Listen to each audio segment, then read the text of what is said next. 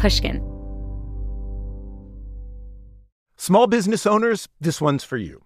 Chase for Business and iHeart bring you a new podcast series called The Unshakables. This one-of-a-kind series will shine the spotlight on small business owners like you who faced a do-or-die moment that ultimately made their business what it is today. Learn more at chase.com/business/podcast. Chase, make more of what's yours. Chase mobile app is available for select mobile devices. Message and data rates may apply. J.P. Morgan Chase Bank, N.A., member FDIC. Copyright 2024, J.P. Morgan Chase & Company. Looking for hair removal tools that not only deliver smooth results, but also make you feel totally in control?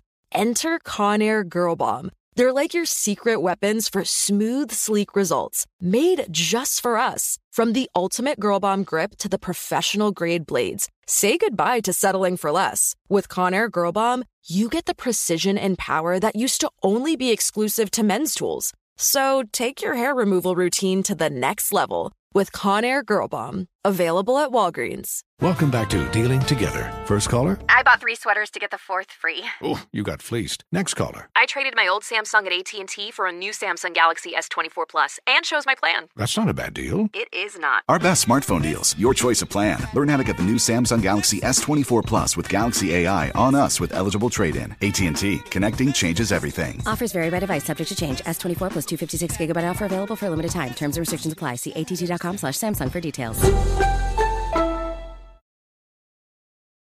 Hey, Slight Change listeners, it's Maya. This summer, we're revisiting 4 of your all-time favorite episodes. For our final episode in the series, we're hearing from John Elder Robison. This conversation changed my life. I developed a new perspective on how our minds work, the emotions we feel, and all that comes along with that.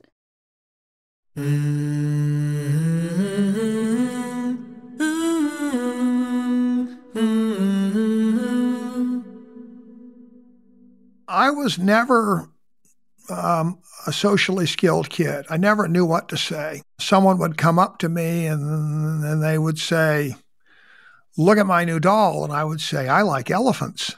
And they would just look at me. And I never understood what I did wrong. I was always saying and doing the wrong thing. That's John Elder Robison. He's always had a gift for understanding machines. First as a sound engineer, then as a car mechanic. But the one thing he always felt was lacking was his ability to connect with people emotionally. He says he often felt depressed and anxious about his interactions. And over the years, he'd done a number of things to try and foster a deeper connection with others.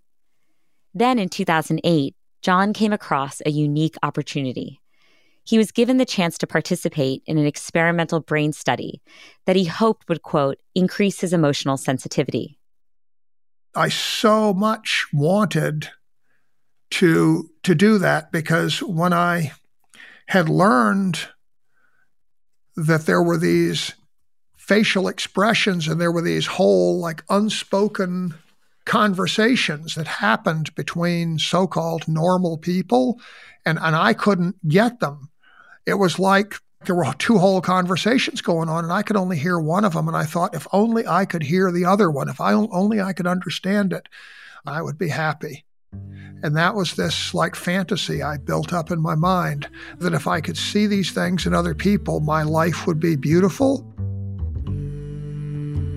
On today's episode, when you discover that the thing you most wanted to change about yourself didn't actually need changing. I'm Maya Shankar, and this is A Slight Change of Plans, a show about who we are and who we become in the face of a big change.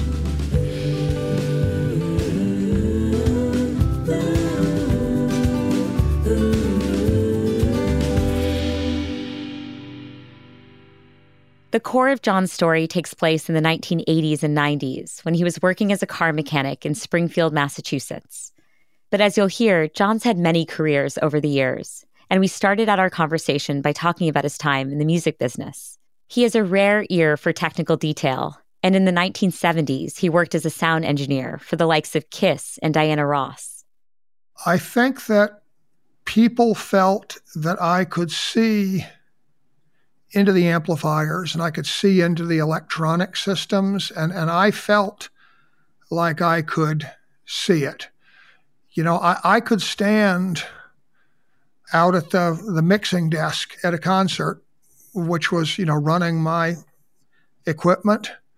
And, I could push. It's like pushing the throttles on a powerful boat. I could push it up and I could feel that this is just how far you can push it before you blow it up. And I think that was a gift that was relatively uncommon. And that was the thing I loved about it. I loved making the equipment sing for all those people. Oh, I love that. It's a very beautiful portrayal of what it means to work in sound. You ended up becoming interested in cars, right? Which is what you do right now. Why is it that you decided to eventually leave your musical career behind? When it got to dealing with people, because music was my first job, the musicians appreciated what I could create, but other people thought that I was strange or bizarre or whatever, and I thought, well, what could I do? And I always had this love of machinery and cars, and I thought, I'm just going to be a mechanic. And I turned out to have a gift for understanding automotive machines just the way I had understood musical machines and other kinds of electronics. I left and I kind of never looked back. I'm wondering, John, can you bring me back to the day in your car shop when your client surprised you with a book? I had always been kind of a social failure, but at my car business, I had to learn enough social skills, I guess, that people would come back a second time. And I spent a fair amount of time talking to the customers that would sit in the waiting room and wait for their cars. And I got to know them. Some of them came in over a period of years. One fellow was a therapist and comes in one day and he says, John, I've heard you tell me how alone you feel many times. And I've heard you tell me like you feel like you're standing in the rain outside, looking in the windows at all the people standing by a fire, and you don't know how to get in and be with them.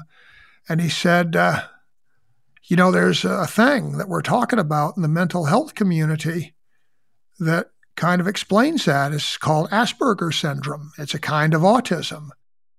And I just looked at him and I thought, autism? Then he pulls out this book. It was called Asperger's syndrome. It was by Dr. Tony Atwood.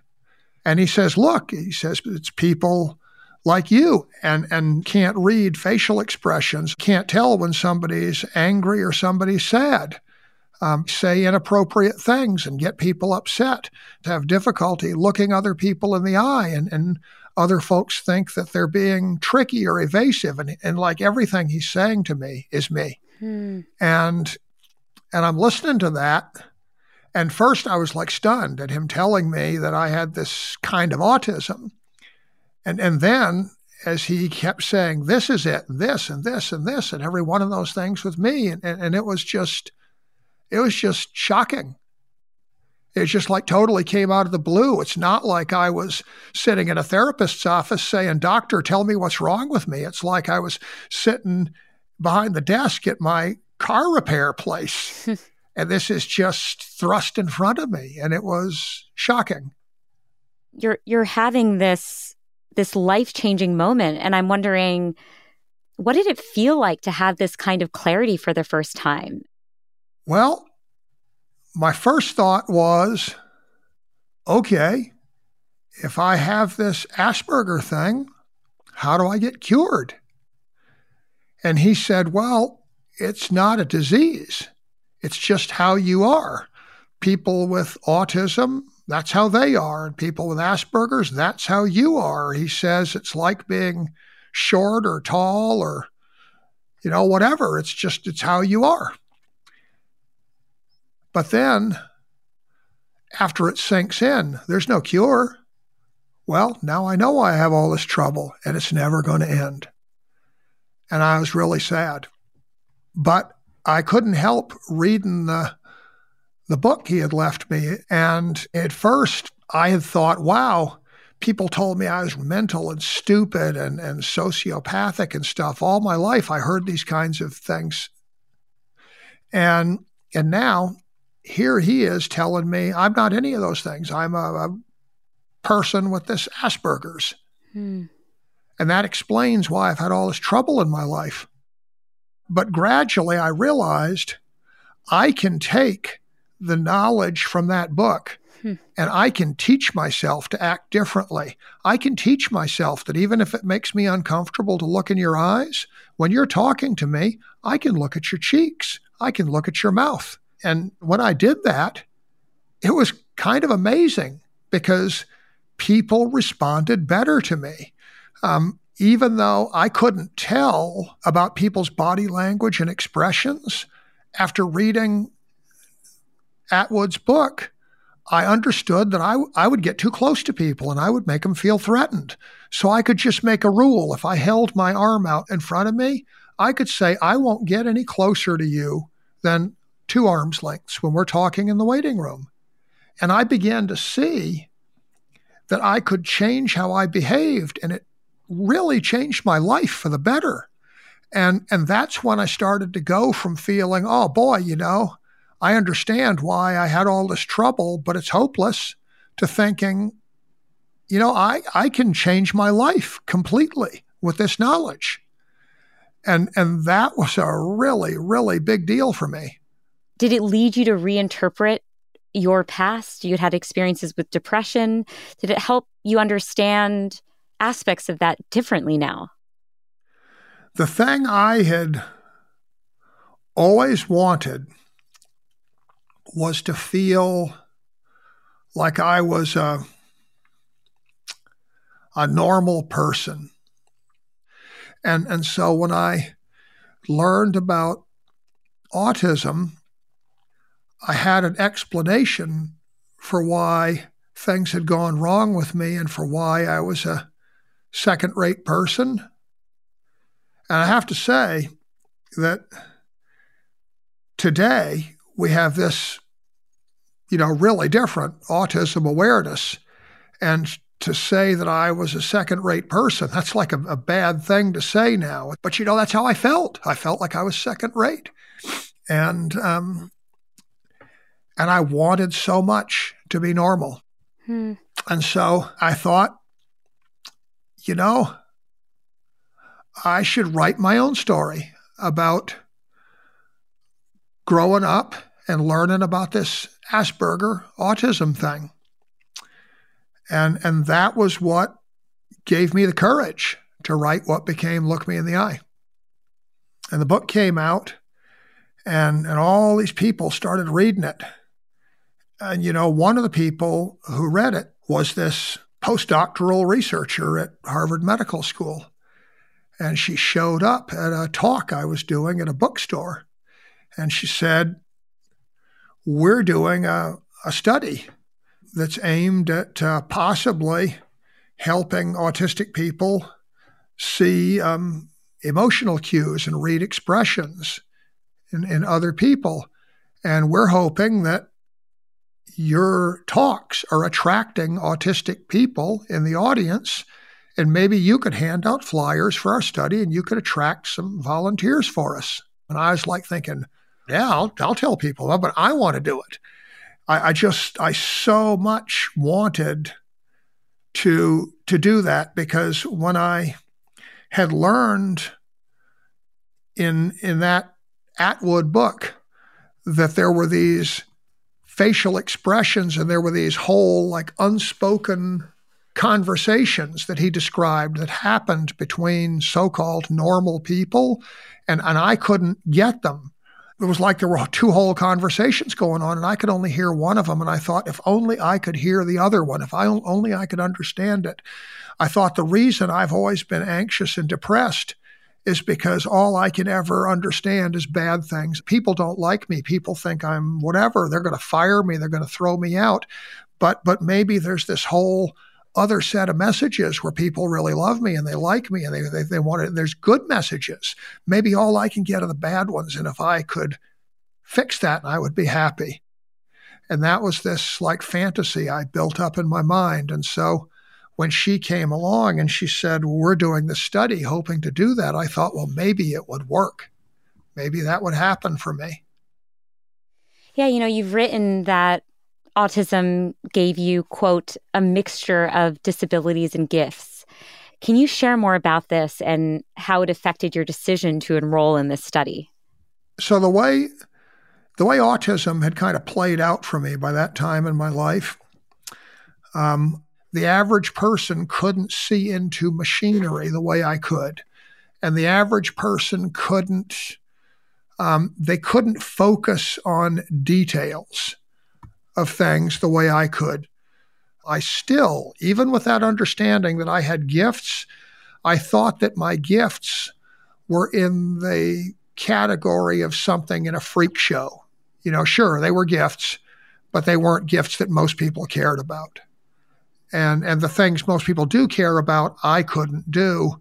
So I felt that the more I could understand emotional cues, the more I might be able to be like other people. And I wanted to be able to do that. Yeah.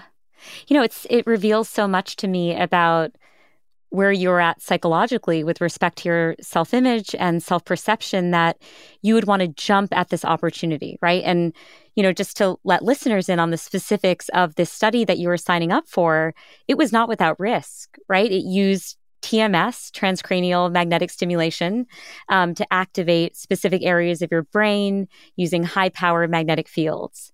I mean, it's hard to imagine not having a little bit of trepidation, right? Some fear associated with getting enrolled in this kind of study. Is that right? You might have thought of it that way as a person who was educated in neuroscience. I didn't see it that way. The idea of TMS was, or is, that they take a coil of wire, which is the basis for an electromagnet, and they fire a bunch of electricity into it, and it induces a powerful magnetic field in that wire. They would put that on your head, and so they would fire a pulse of magnetic energy into your head when they put electricity into the wire. Well, I had worked with really, really powerful coils of wire and magnets in making sound systems. And it's funny because so many people, in retrospect, they said, weren't you scared of that? And no, yeah. Because of my background in making high-power electronic systems, I wasn't scared at all. I thought, bring it on. Wow, that's so interesting. I want to push you a little more here, though, right? Because it's one thing to be building electronic equipment. It's another thing to have specific parts of your brain activated by technology. I really thought there was just like so much more that I was missing. And if I could possibly see it, it would be huge revelation for me. It would be such a huge positive thing. Was your family as enthusiastic about this as you were? No, my family wasn't enthusiastic at all. And my wife, she said, when it comes to getting involved in experiments to change myself, she said, you're good just the way you are. Why do you want to change yourself? And I said, I want to feel like other people. I want to have people want to be my friend and stuff. And she said, people do want to be your friend. People like you. You have friends. And I said, well, I just feel like there's something more, So you decide to enroll in the TMS studies. And I'm wondering if you can set the scene for me. To do the study, they said to me, well, we're going to stimulate these different areas of your brain. And the way we're going to tell if anything happens is we're going to show you on a computer monitor people making faces, people doing things. And we're going to ask, is it jealous? Is it anxious? Is it eager? They'll have these different emotions, and you'll push buttons for what you're seeing. And they said, we don't care if you don't get it right. Then we're going to do this stimulation on you, and we're going to put you right back in front of the machine. We'll show you another set of faces. and we'll see if your responses are more or less accurate or the same. That's how we'll tell. So they put the images in front of me before the stimulation, and I didn't have a single idea what I was seeing. So then they sit me down and they start firing these pulses. It's 1 pulse a second. And the thing goes click, click, click. And every time it would fire, it would make a pop, and I would feel this like twitch on the top of my scalp, which they told me was the energy from the magnetic field triggering muscles in my scalp. And so I was sitting there, and all of a sudden, she lifts the thing away from my head, and she said, "Come on, quick, we got to test you." And I realized half an hour had passed. Wow. And so I go over, it's just like 10 feet, and I move across the room, and I sit down, and the faces fly in front of me, and I push the buttons, and I still don't have any idea. And I thought, well, what kind of fool was I? I imagined that I'm going to look at those faces again, and I'm going to know every single one of them. Well, I didn't. I didn't know anything.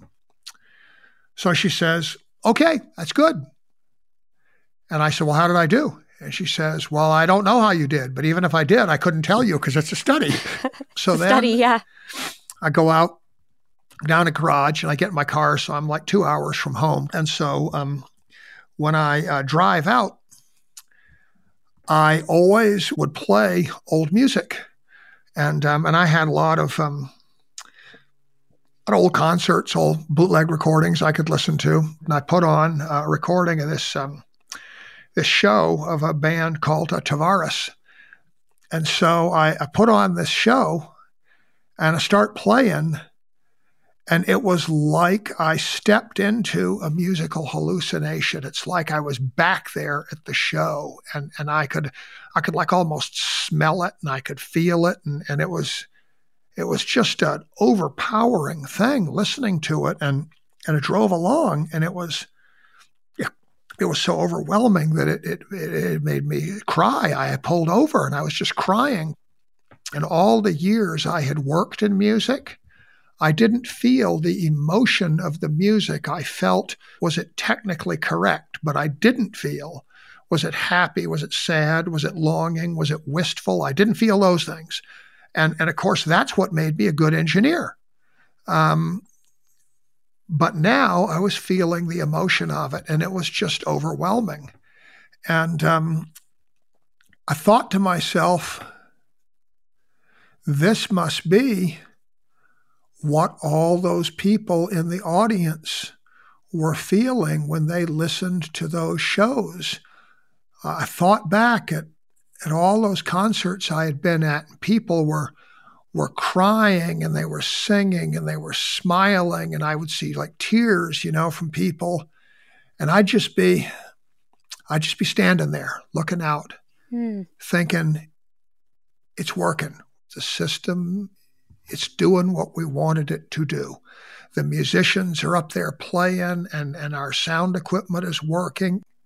But I never felt the feelings of the audience. And I went home, and it was really late by then. And I sent an email to the doctor, and I said, "This is like some really powerful stuff. This has happened." And I sat awake all night, and I just listened to old music, just sitting, listening to it. And it was like dawn. And it finally, the brilliance kind of faded away, and I went to sleep. And it was just an amazing night.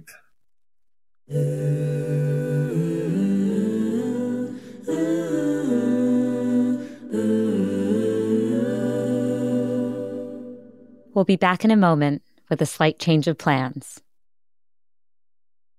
Sometimes trusting your gut doesn't work. Like when you end up late because you think the line at the coffee shop doesn't look too long.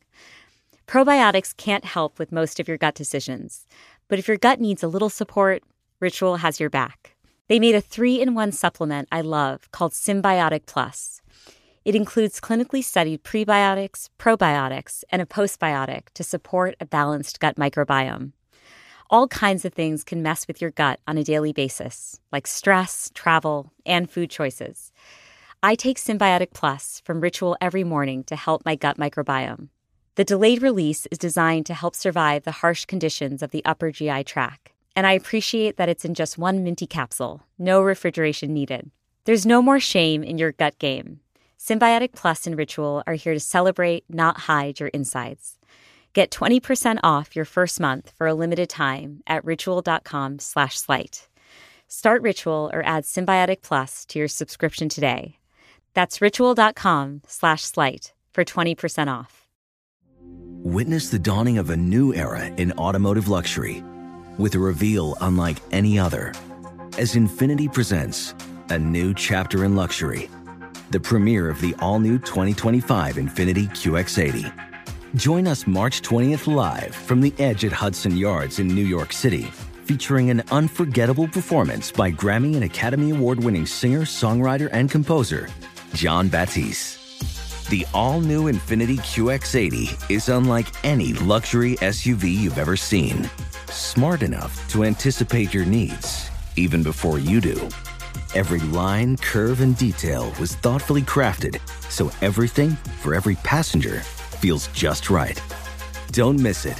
Mark your calendars and be the first to see it March 20th at 7 p.m. Eastern, only on iHeartRadio's YouTube channel. Save the date at new-QX80.com. 2025 QX80 coming this summer. Chase for Business and iHeart bring you a new podcast series called The Unshakables. This one-of-a-kind series will shine the spotlight on small business owners like you, who faced a do-or-die moment that ultimately made their business what it is today.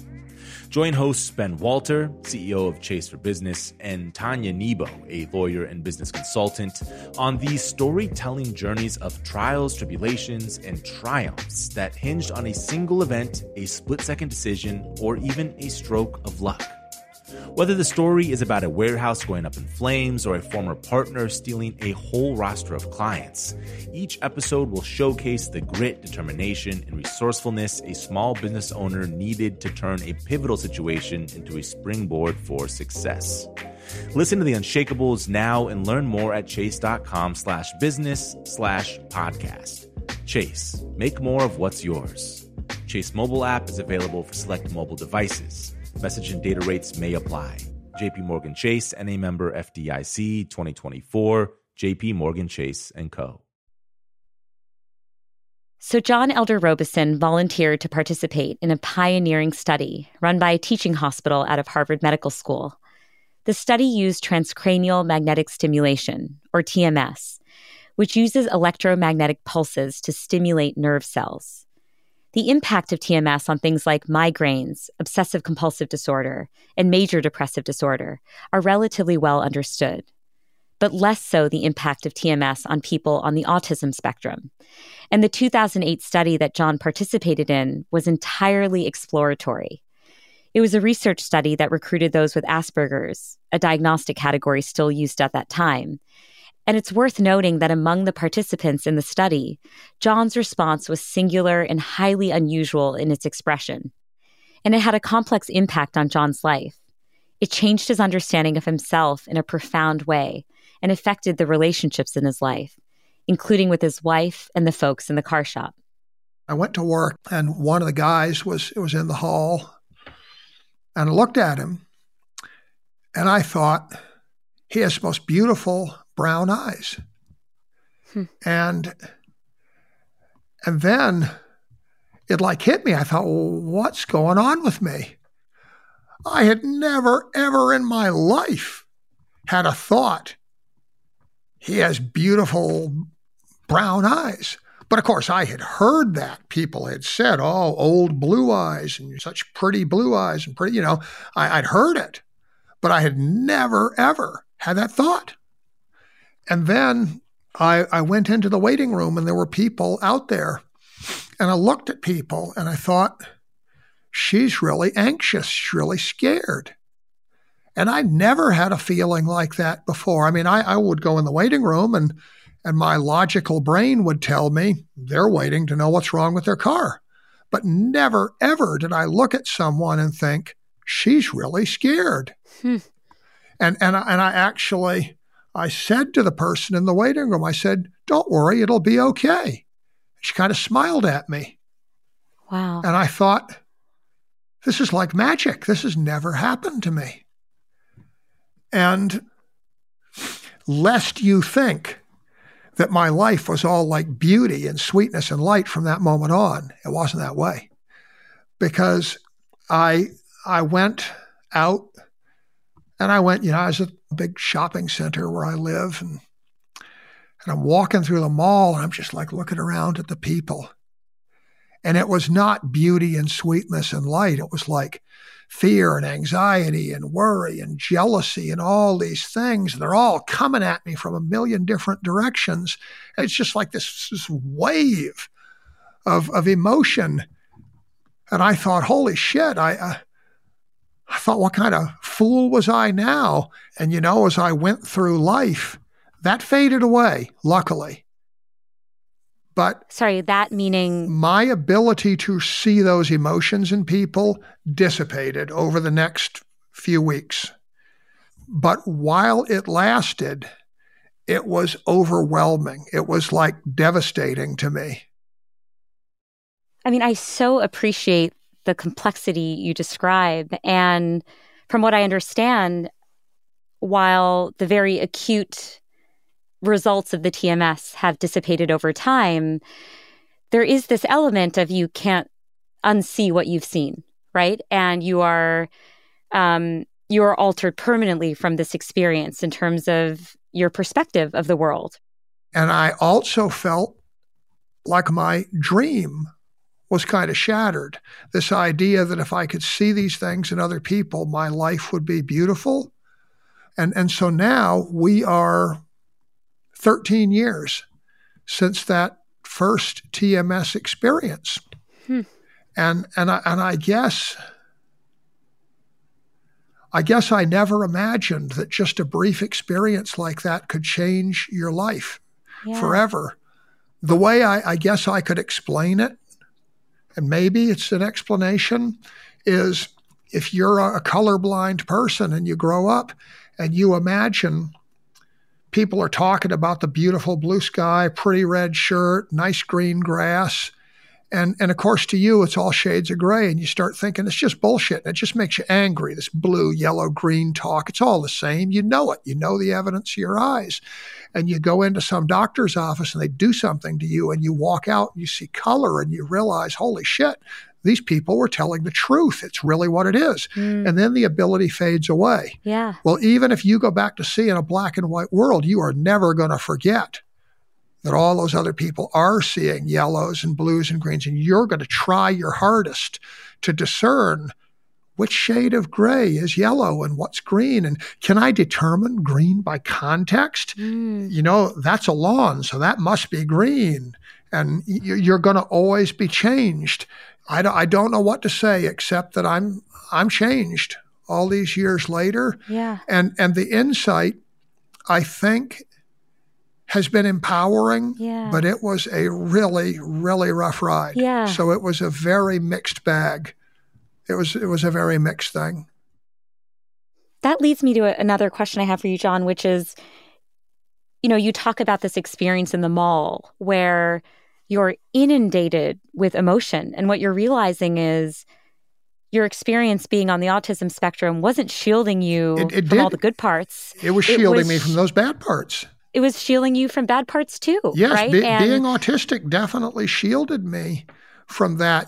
It made me different, but it didn't make me worse, because those people who have to live with that, being a logical person, they can't be logical people because there's so much emotion around them. I don't have that around me, so I am logical, and logic works in a lot of life. You want to be a programmer, boy, there's nothing better than logic.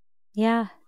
I'm wondering what impact the TMS had on your relationship with your wife.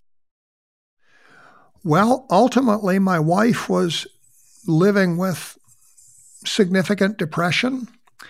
And because I was largely blind to the emotional cues from others, her included, she was just what she was, and she could say, like, I can't get out of bed today, I'm too depressed. And I would say, okay, I'm going to work.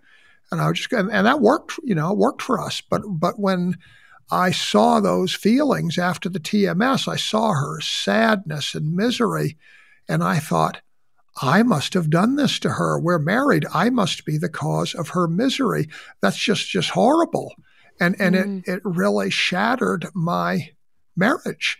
I thought, I'm like killing her, and her depression is killing me, and we're horrible for each other, and I got to leave. And and I guess I'm very sad for that. Yeah, I mean, it's a poignant illustration of the complexities that come along with picking up on human emotions. Knowing what you know now, if you could go back in time, would you still go through with the TMS experiments? If you put me in the shoes of the post-TMS John Robison, where I had experienced what it would be like to see and feel emotion, and I saw and felt what it's like to read emotions. And yes, that's a powerful thing. And yes, that could help me engage with people who don't know me, but it devastated my logical brain, and it upended the world as I had known it. I am not a broken version of someone else's normal. I am my normal. Autistic people may be different from non-autistic people, but we are not broken. And that's what's been brought home to me, I think, through this TMS. And now that I know that, do I need to learn it again? No, that's a lifelong lesson.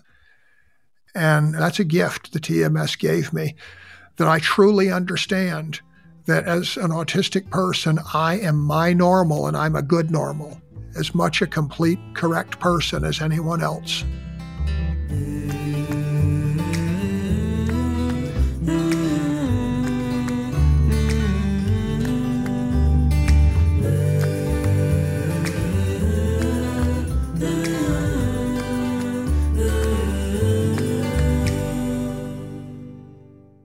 Hey, thanks so much for listening. If you enjoyed my conversation with John Elder Robison, I recommend you check out another episode that features rock climber Tommy Caldwell. A near-death experience unlocked a completely new state of mind for Tommy and propelled him to become the greatest big wall climber in the world.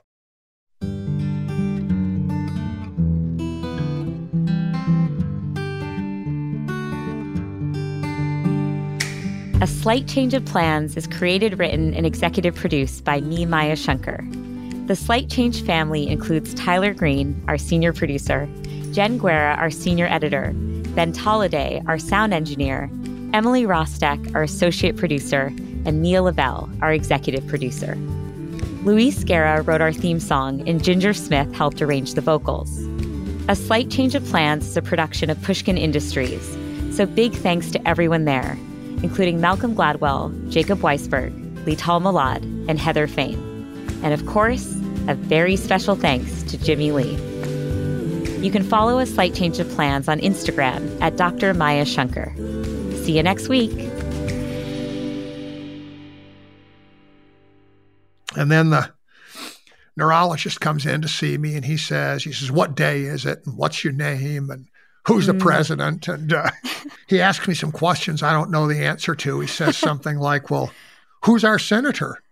I thought, shit, I don't know who our senator is. I didn't know it before either. Yeah. And I would totally have been you, John. And he says, okay, I get it. You haven't forgotten it. You never knew it.